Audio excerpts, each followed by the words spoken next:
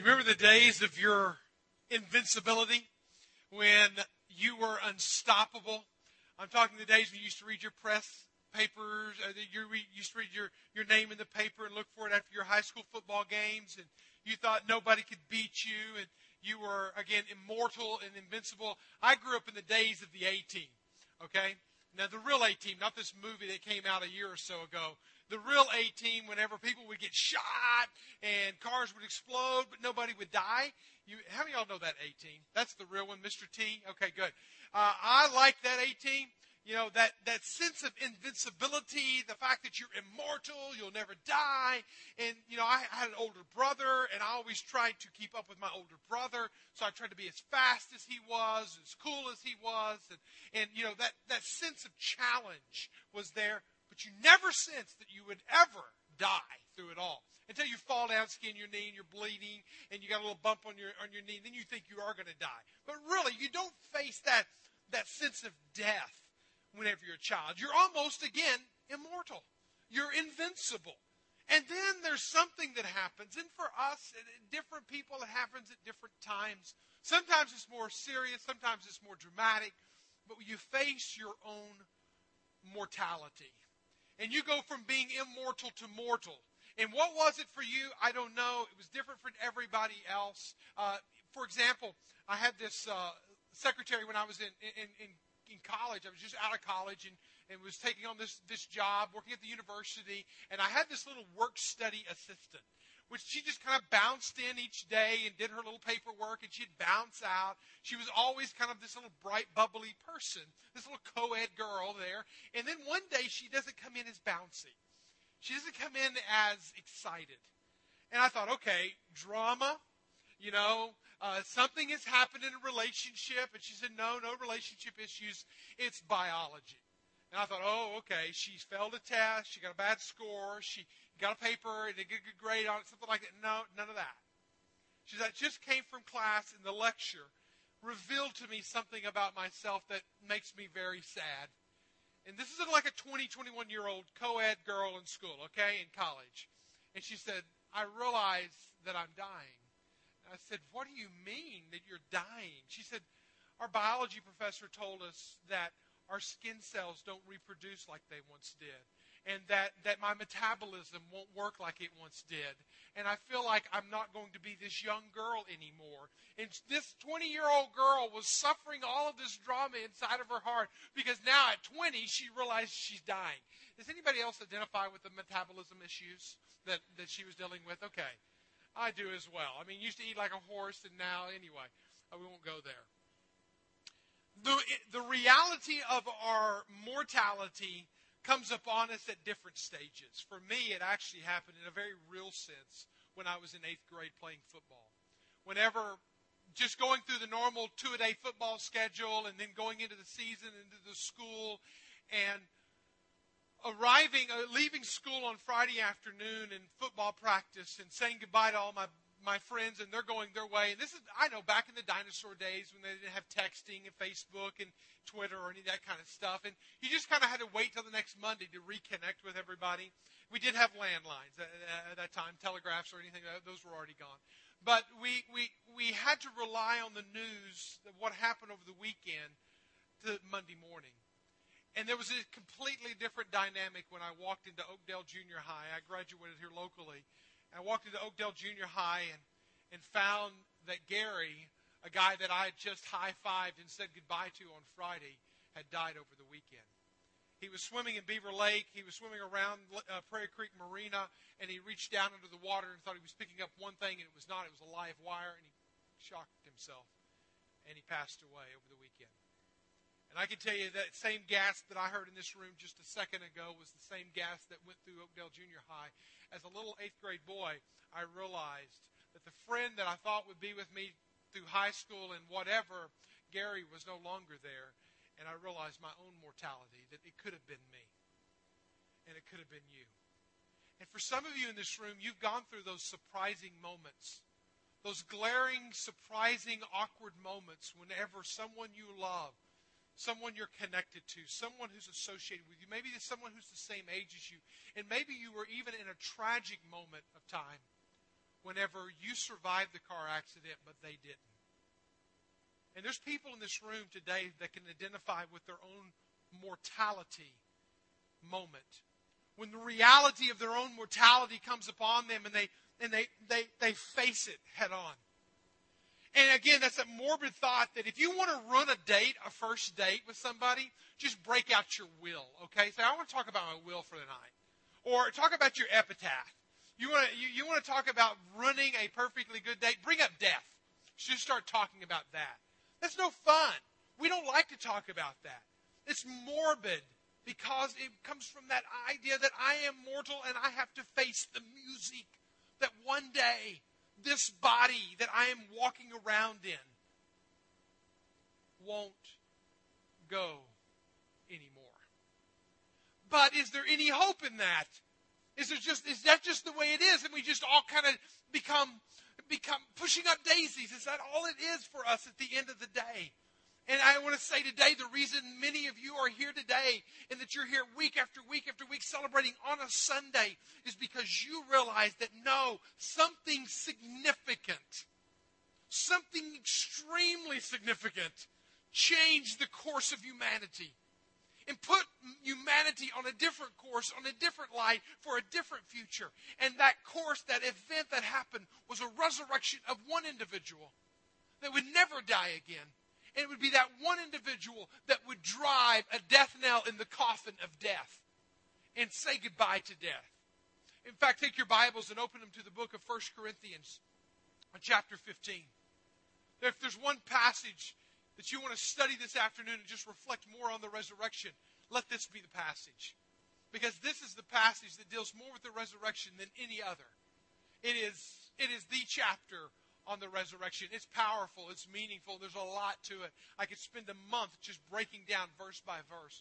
But be finding 1 Corinthians 15 and just realize that this conversation that we're having now is a conversation that humanity has been dealing with for the ages. It was Augustine who talked about the clinking chains of death when he said that I am deafened by the clinking chains of mortality. I'm deafened by the clinking chains of mortality. Plato, a philosopher, long before Christ said, shall we live again? I hope so, but no man may know. Is life that hopeless and that much with no ending and no clarity? That there is no hope of immortality? And I want to say that when you're a child and you are immortal, invincible, it's truly out of ignorance. And you face a wall, you fall down and you get bumped and bruised, or you face a childhood death of a Gary, maybe in your life as it was in mine, and you realize that you're not immortal. So you step over into mortality and you face mortality and you realize that death is certain, but you don't want to think about it. You don't want to talk about it. Nobody wants to address it. Well, I want to say today that whenever you step into the relationship with Jesus Christ, you go from immortal in ignorance to mortal in knowledge, but then you can step into immortality again. But this time in faith. This time forever. This time for real and not in ignorance. In 1 Corinthians chapter 15, you find Paul shaking his fist in the face of death. He's no longer fearing death. We should no longer fear death because of the truth in this passage. 1 Corinthians 15, verse 54 says it like this. When the perishable, speaking of ourselves, our bodies, when the perishable, it is perishing for certain, puts on the imperishable, and the mortal puts on immortality, then shall come to pass the saying that is written. And here's where Paul shakes his fist at death. Death is swallowed up in victory. Oh, death, where is your victory? Oh, death, where is your sting? The sting of death is sin. And the power of sin is the law. Verse 57. But thanks be to God who gives us the victory through our Lord Jesus Christ. There is an antidote to death. There is a possibility today. There is a reality today that you can enter into. That you can move from the mortal to the immortal, from the perishable to the imperishable. You can shake your fist at death and you can say, though you may take my body, you will not take my spirit. try to snuff my life, I will live again. I will rise again. There is hope, not because of anything that we do, not because of some medicine that we formulated, not because of something that we created, but because of one individual at one time in history was able to do what none of us are able to do, or was able to do up until that point, and that is to conquer death, to face death, to show us the reality of life over death. And so today we come together collectively in a room to reflect on that, to remember that, and may it cause us for the next 52 weeks of the year to come full circle week after week, day after day, minute after minute, and to realize that the life that I live, the death that I may encounter in the body, is not final. That there is victory. And how does that happen? You have to look at Jesus. Jesus is the immortal one. He is the one who could conquer death. And so let's look today at 3 ways to approach immortality. One is to look at Jesus. The main way is to look at Jesus and to understand that Jesus didn't fear death. He faced it. So you can jot these down if you have notes. You can just remember them. You can put them in your mind. That Jesus didn't fear death. He faced it. In fact, Jesus would rather attend a funeral, it appears at times, than he would rather attend a sick bed. I don't know what it was about Jesus, but he never got in a hurry when somebody said that they were sick and about to die. There was never any emergency meetings in heaven. Oh, one's about to slip through our fingers. Angels, we must hurry down, scurry down, and rescue the dying. You never see an emergency meeting in heaven over anybody's death. You don't see Jesus in a hurry. Whenever the widow's son, Nan, was dead, and there was a funeral procession going on in the Gospel of Luke chapter 7, you find that he raises this widow's son. You find that when Jairus' daughter is dying, and he's on his way in Luke 7 to see Jairus' daughter. Jairus' daughter the word comes back that Jairus' daughter is dead. And he raises her to life again. So whether you're a child or you're Jairus' daughter, or probably the most clear story of how Jesus did not fear death was in the story of Lazarus. In John chapter 11, you find an account there where Jesus really doesn't get concerned. And it really kind of blows you away when you look at the story. Because Jesus had a very tight relationship with different people. Okay, he was really close to Peter, James, and John. But there's some others that weren't named among the apostles that he was also very close to. Mary, Martha, and Lazarus, all of one family unit. He spent a lot of time with Mary, Martha, and Lazarus. You see it throughout Scripture. The last hours of his life on earth, he spent with Mary, Martha, and Lazarus. But the interesting thing is that there was a story that came, a letter somehow was communicated via Mary and Martha that Lazarus was sick. Now I would think, that if I got a letter from a very close friend of mine, some hours and miles and days travel from here, that if I thought that I might be able to get there, and I might be able to save him from his sickness, help him in his day of despair, you would think that if I loved that person, I would go and respond accordingly, right? That's not anything what Jesus does. In fact, what Jesus does is he doesn't respond in a hurry, because death does not fear him. Death does not create any anxiety in him. In fact, look at the story in John chapter 11. If you will, and you look over there, the words will appear on the screen. But this is what it says in John chapter 11, verse 3. So the sisters sent to him being Jesus, saying, Lord, he whom you love is ill. Now, notice the beauty of that statement. He didn't say Lazarus. He just said the one that you love. That's all he needed to say. That's all that they needed to say, And that was all that he needed, and he knew immediately who it was. The one that you love is ill. But when Jesus heard it, he said, this illness does not lead to death, but we also know that Lazarus died in the body. He says, it is for the glory of God, so that the Son of God may be glorified through it. Now, verse 5. Now, Jesus loved Martha and Mary, and her sister, and Lazarus. Now, again, we're seeing tremendous amounts of compassion, tremendous amounts of connection, tremendous amounts of relationship collateral here. Lazarus, Mary, Martha, all of them, they all love each other. They're all very connected. But now look what Jesus does. It's totally uncompassionate of him.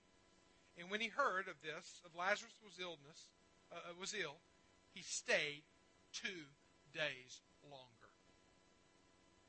He stayed 2 days longer in the place where he was.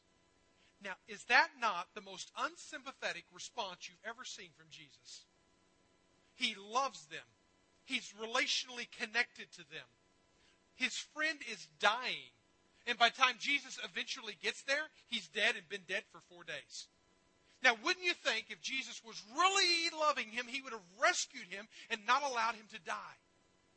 If you have a very bookend view of life, that life begins and ends, and that's all there is, then yes. But notice this. Notice the statement in verse 4. He says, it is for the glory of God. See, the bigger picture is what God's about, and he is not fearful of death. He overcomes death. Death does not disturb him. There aren't emergency meetings in heaven. In fact, when he got there and he encountered Martha, who had just helped to bury Lazarus, Martha was almost disturbed. You can almost read it in the text. You read it in chapter 11 on your own time. And Jesus turns to her and he said, I'm the resurrection and the life. It's my nature.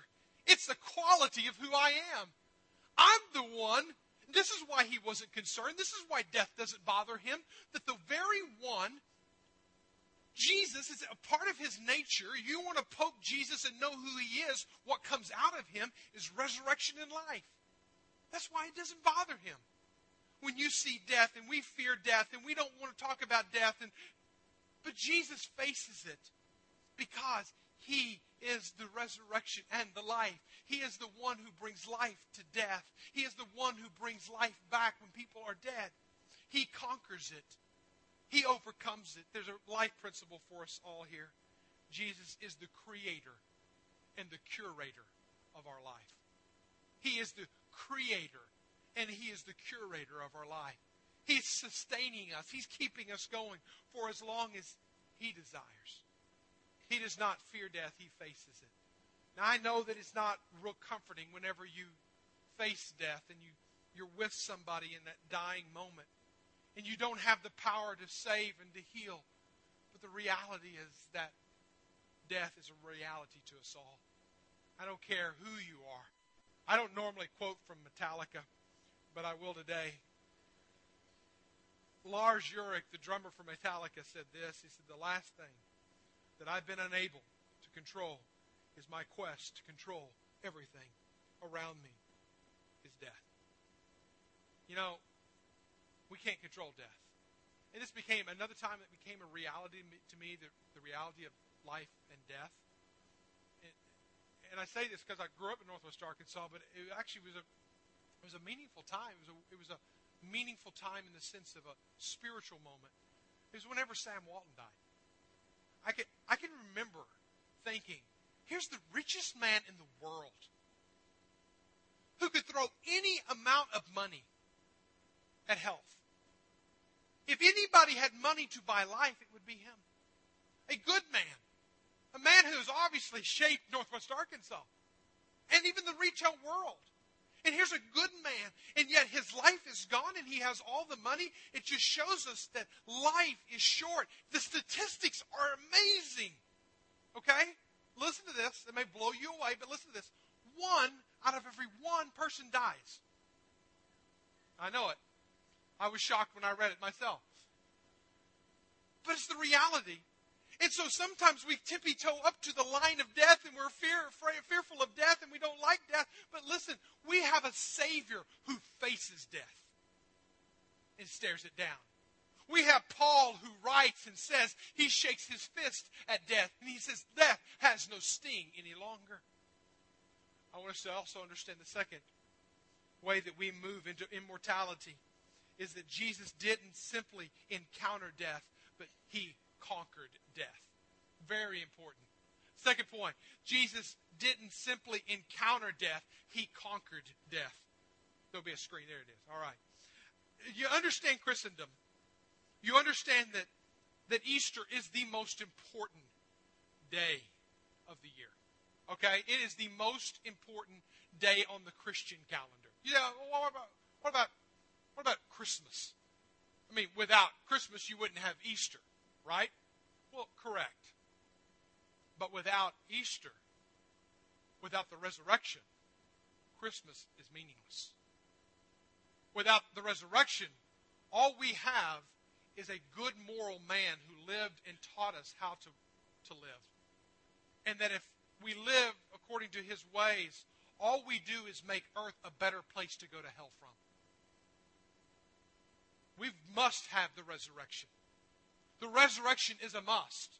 You can't skip away from it. You can't go from. In fact, Paul made it very clear, again, in this same passage, 1 Corinthians 15, if you go back there, verse 17 through 19, he said this, "And if Christ has not been raised, your faith is futile.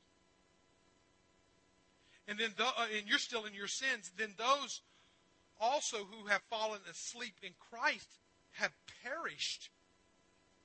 If in Christ we have hope in life only, if all we have is hope in this world and in this mortal body, what does he say? We are of all people most to be pitied." What Paul was saying was, the worst day of your life, if Easter isn't real, if the resurrection isn't real, the worst day of your life was the first day of your life. Because you are born into a cycle that only ends in death, and that death is a separation from God. And the best thing could have been for you not to have been born if the resurrection didn't exist. People have done everything they can to try to explain away the resurrection. And again, I can't explain it, but they've done everything they can to explain it away. They said, oh, no, Jesus didn't die. He swooned.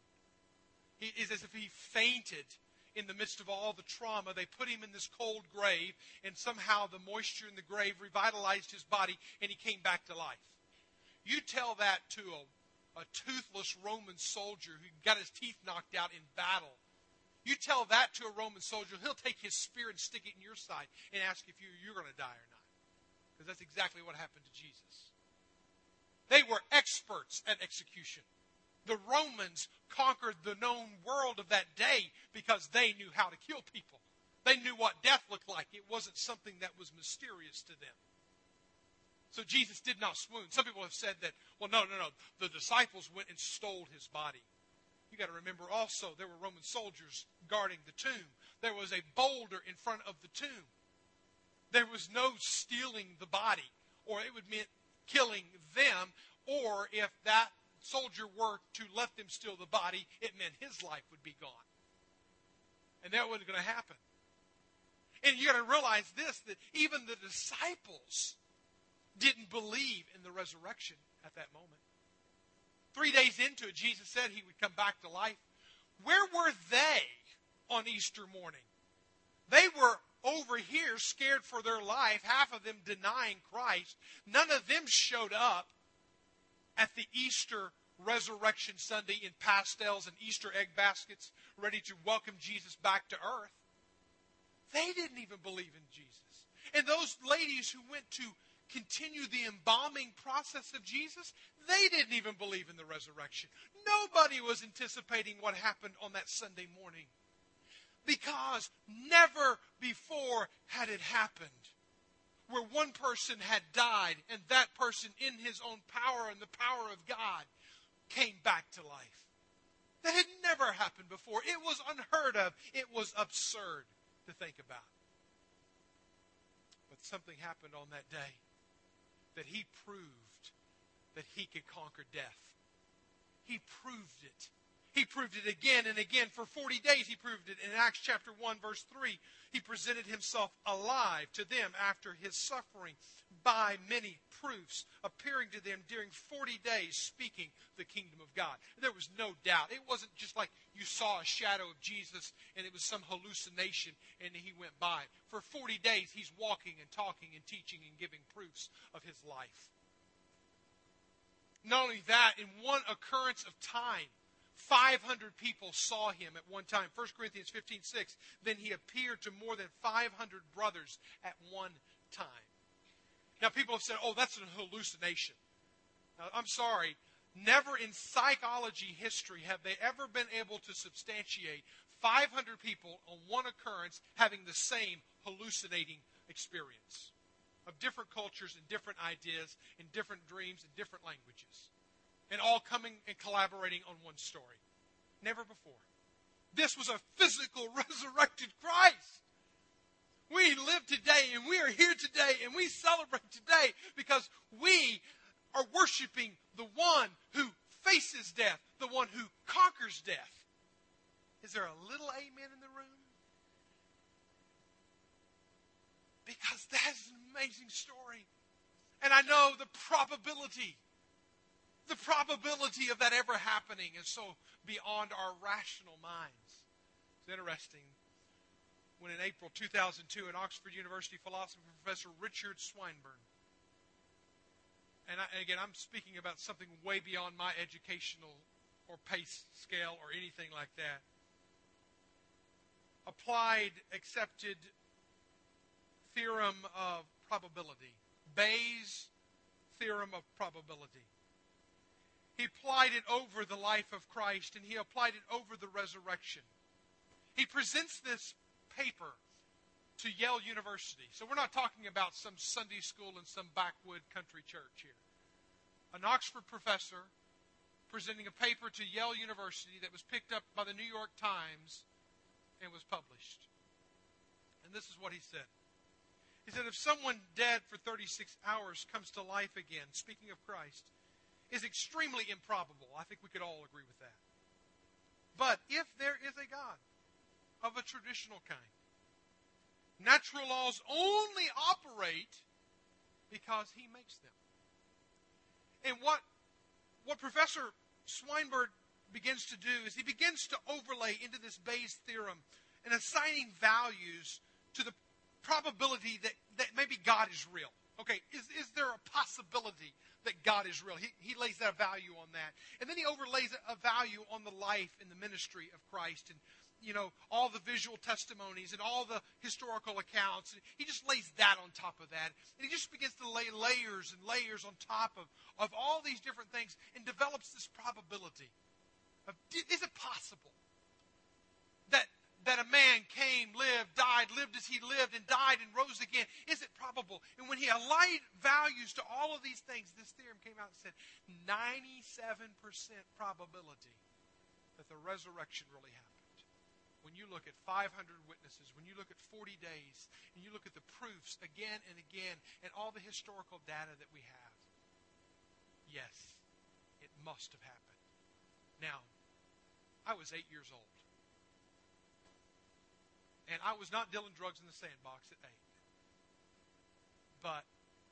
And it didn't take a probability study from a professor from Oxford. In fact, it was about 10 miles that way in a country church with an uneducated pastor who stood up one day and he just shared in a simplistic kind of way as he could. A passage a lot like the Romans 10 passage that said that if I confessed with my mouth and I believed in my heart, well, here's what it says. It says that if you confess with your mouth the Lord Jesus, and that Jesus is Lord, and you believe in your heart that God raised him from the dead, you will be saved. You'll be saved. For with the heart one believes and is justified, and with the mouth one confesses and is saved. And there was something that happened to me on that day, and then I went home and with my mother at the kitchen table on 5th Street in Rogers, as an 8-year-old, and only an 8-year-old could, I entered into a relationship with Jesus Christ, the risen Jesus Christ. And I'm banking, I'm betting, I'm living my life, not on some probability study by some professor, but on faith that Jesus is the real deal. And at the end of the day, everyone in this room has to determine, is Jesus the real deal to you?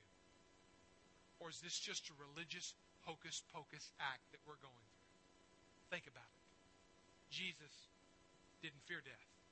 He faced it. Jesus, when he experienced it, he overcame it. He conquered it. But there's another reality that we can come to today, is that Jesus didn't live to die. He died that we might live. That's the third reality. He didn't live to die. Now, there's a lot of people, and you know people, and I used to live like this kind of crazy lifestyle that just live to die. Just live to die. You know, you're here today, and you just live your life and live it up and live it to the max and live it to the hilt and all that kind of stuff. Because after all, we're all going to die. And it's the guy who gets to the end and has the most toys, he wins, right? So just live it up, party hard, make life count here on earth. Sometimes, though, we get caught in all of that belief system. And we get caught in it, and it just all starts falling apart. And it's hard to think about the sweet by and by when we're living in the nasty now and now. We think, how do I push through all of this? And this is the life that I'm living. Is there not more to this? And I want to say, yes, there's so much more to this. And that's the reality. When you step from mortality, that reality, and you go into immortality, and you realize that, hey, there is a bigger picture. It's not just the box of my life. I'm not just bookends where I have a beginning date and an ending date, and it will go on my tombstone.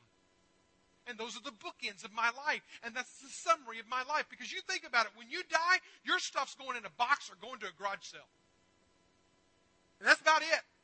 And then your body's going to go out to a place, a big plot of land, and then you're going to be put in the ground, and there's going to be put somebody at your head, and all it's going to say is it's going to say your name, your birth, and your death, and that's it. Unless there's more. Unless there's more. And I think what Jesus shows us is that He died that we might live. He died to give us so much more. That's why in Psalmist, when he says, teach me the brevity, to realize the brevity of life. I mean, the writers of the Bible understood that life is so short. That's why James, he says, it's but a vapor, and it goes away. Life is so short. And if you're just living for this moment, you are living so incomplete and so unfulfilled of what it could possibly be. That's what Jesus said in John 10:10, I've come that you might have life, and that you might have it more abundantly.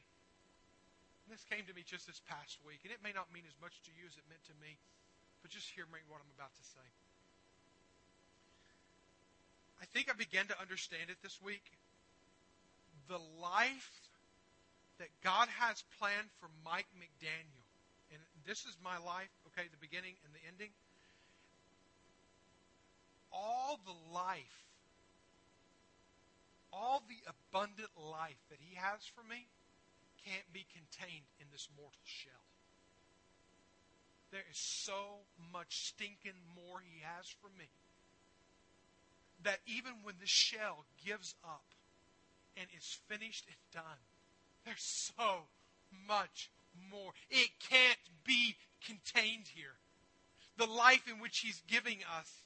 That's why Paul, when he said in Philippians 1:21, he said, for me to die, it's gain. It's better on the other side. You can't contain the life that God wants me to live. That's why living and dying is such a futile, empty, meaningless, vain life. Let's live life to the fullest, the way that God wanted us to live. If anybody understood death, Job understood death. When he lost his children. Yet Job, in the midst of his pain and sorrow and mourning, said this, I know that my Redeemer lives. He didn't call Him Jesus, because Jesus wasn't revealed at that point. He just calls Him Redeemer. I know that my Redeemer lives. And He will stand upon the earth at last. And after my body is decayed, yet in my body I will see God. So what's that mean? My body's going to decay, but my body will see God? Because this life can't contain all of life. There's so much more to life. And so whenever we see a death of a loved one, when we experience that, it is that life is not over. Life is ongoing. It's not finished. And we celebrate it today. Again, I come back to this full circle. We celebrate it next Sunday and the next Sunday. Because life isn't this life alone. It is so much more. When Martha was still in a state of mourning and had just literally wrapped up the body of Lazarus just 4 days before and put him into the tomb, she could still remember. Imagine this. The image was still very much fresh on her mind, knowing that Lazarus had just died. And you know what Jesus had the audacity to say to her?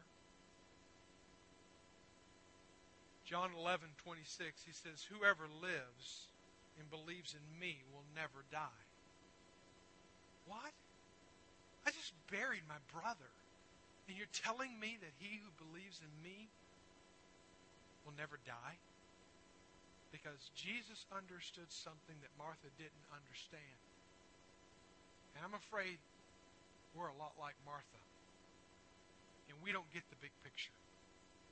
It's not about this life. It's about all of life. It's not that death ends it. In fact, I'll say this, and it's worth remembering. Death isn't the end. It's only the beginning. It's only the end of the beginning. Death isn't the end. It's only the end of the beginning. Because life keeps going. I share this story with you today by permission of Amanda Tice. Amanda and Rob have gone through something, and many of y'all know this and are part of our church family, but some do not. And so a brief overview. Johnny Tice and the family moved down from Michigan about a year ago, and they were finding their place in their home right here at Grace Point. They'd gone last May through our first North Point New Members class in May, and they did not come back to the second North Point New Members class because something had happened during that week that would forever change their life.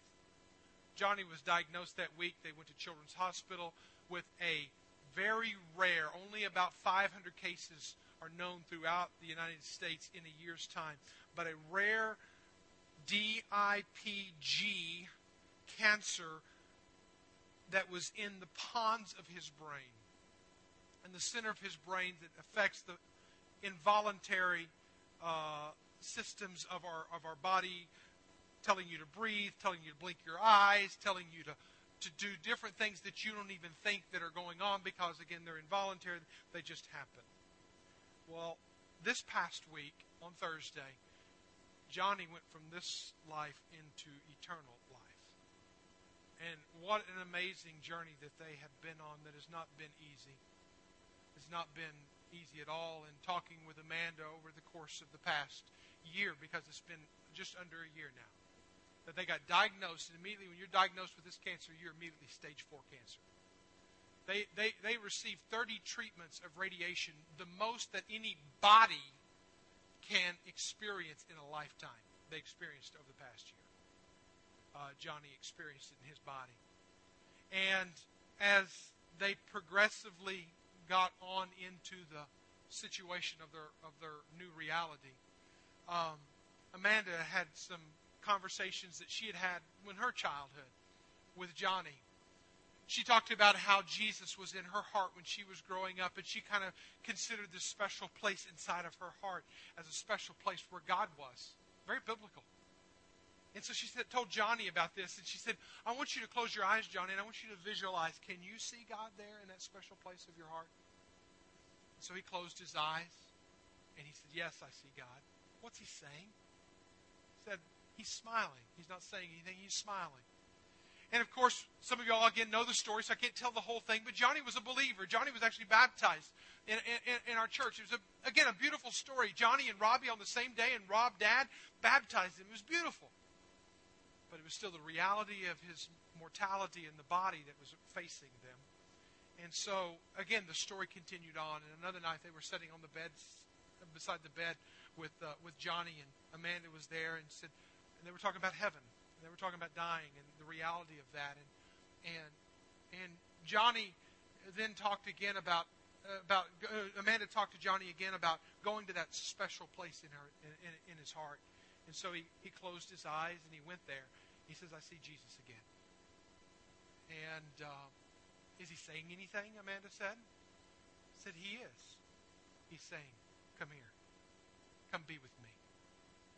And that was the first time that Johnny, in that whole situation, has experienced that sense of joy and that sense of it's going to be okay. And Amanda reached a moment on that day that she knew she was going to see Johnny go to be with Jesus. And from that day forward, it has been many hills and valleys, and there will be many more hills and valleys, as you can only imagine, in their life. But a beautiful reality is that when this past Thursday, Johnny stepped into this immortality state, it was something that as a 7-year-old boy, 8-year-old boy, 7-year-olds when they found out, 8-year-old when he passed away, that he knew that he had a reality awaiting him. And the sad part about humanity, and maybe even in this room right now, is that there's a lot of people who are still living mortal lives, living to die, and that's all they have. This day was not meant for that. This day was for you to step from mortality to immortality, because you align yourself and you enter into a relationship with the one who conquered death, hell, and the grave. Would you pray with me?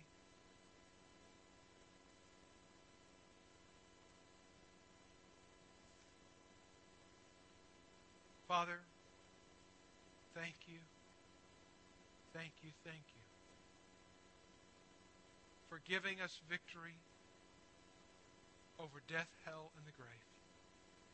And God, in no way can we callously, flippantly come in here this Sunday or any other Sunday that we celebrate your resurrection and just assume it's ours because we're who we are.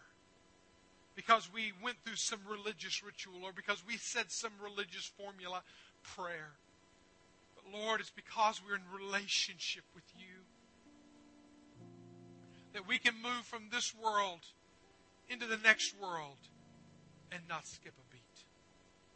Though the loss for the family is still here, as the Tice family is experiencing in this very moment, and we lift them up collectively as a body, that you would embrace them in their mourning. But Lord, is what they're calling a celebration healing service is just that. He has stepped from his mortal, sick body into the immortal reality of you, Jesus. And we're betting our life on this, Lord. And we're basing it on Scripture. And so, Lord, if there's anybody that doesn't know you today, would you help them? Be bold enough to step out and say, Jesus paid it all. All to him I owe. And Lord, give their life fully to you.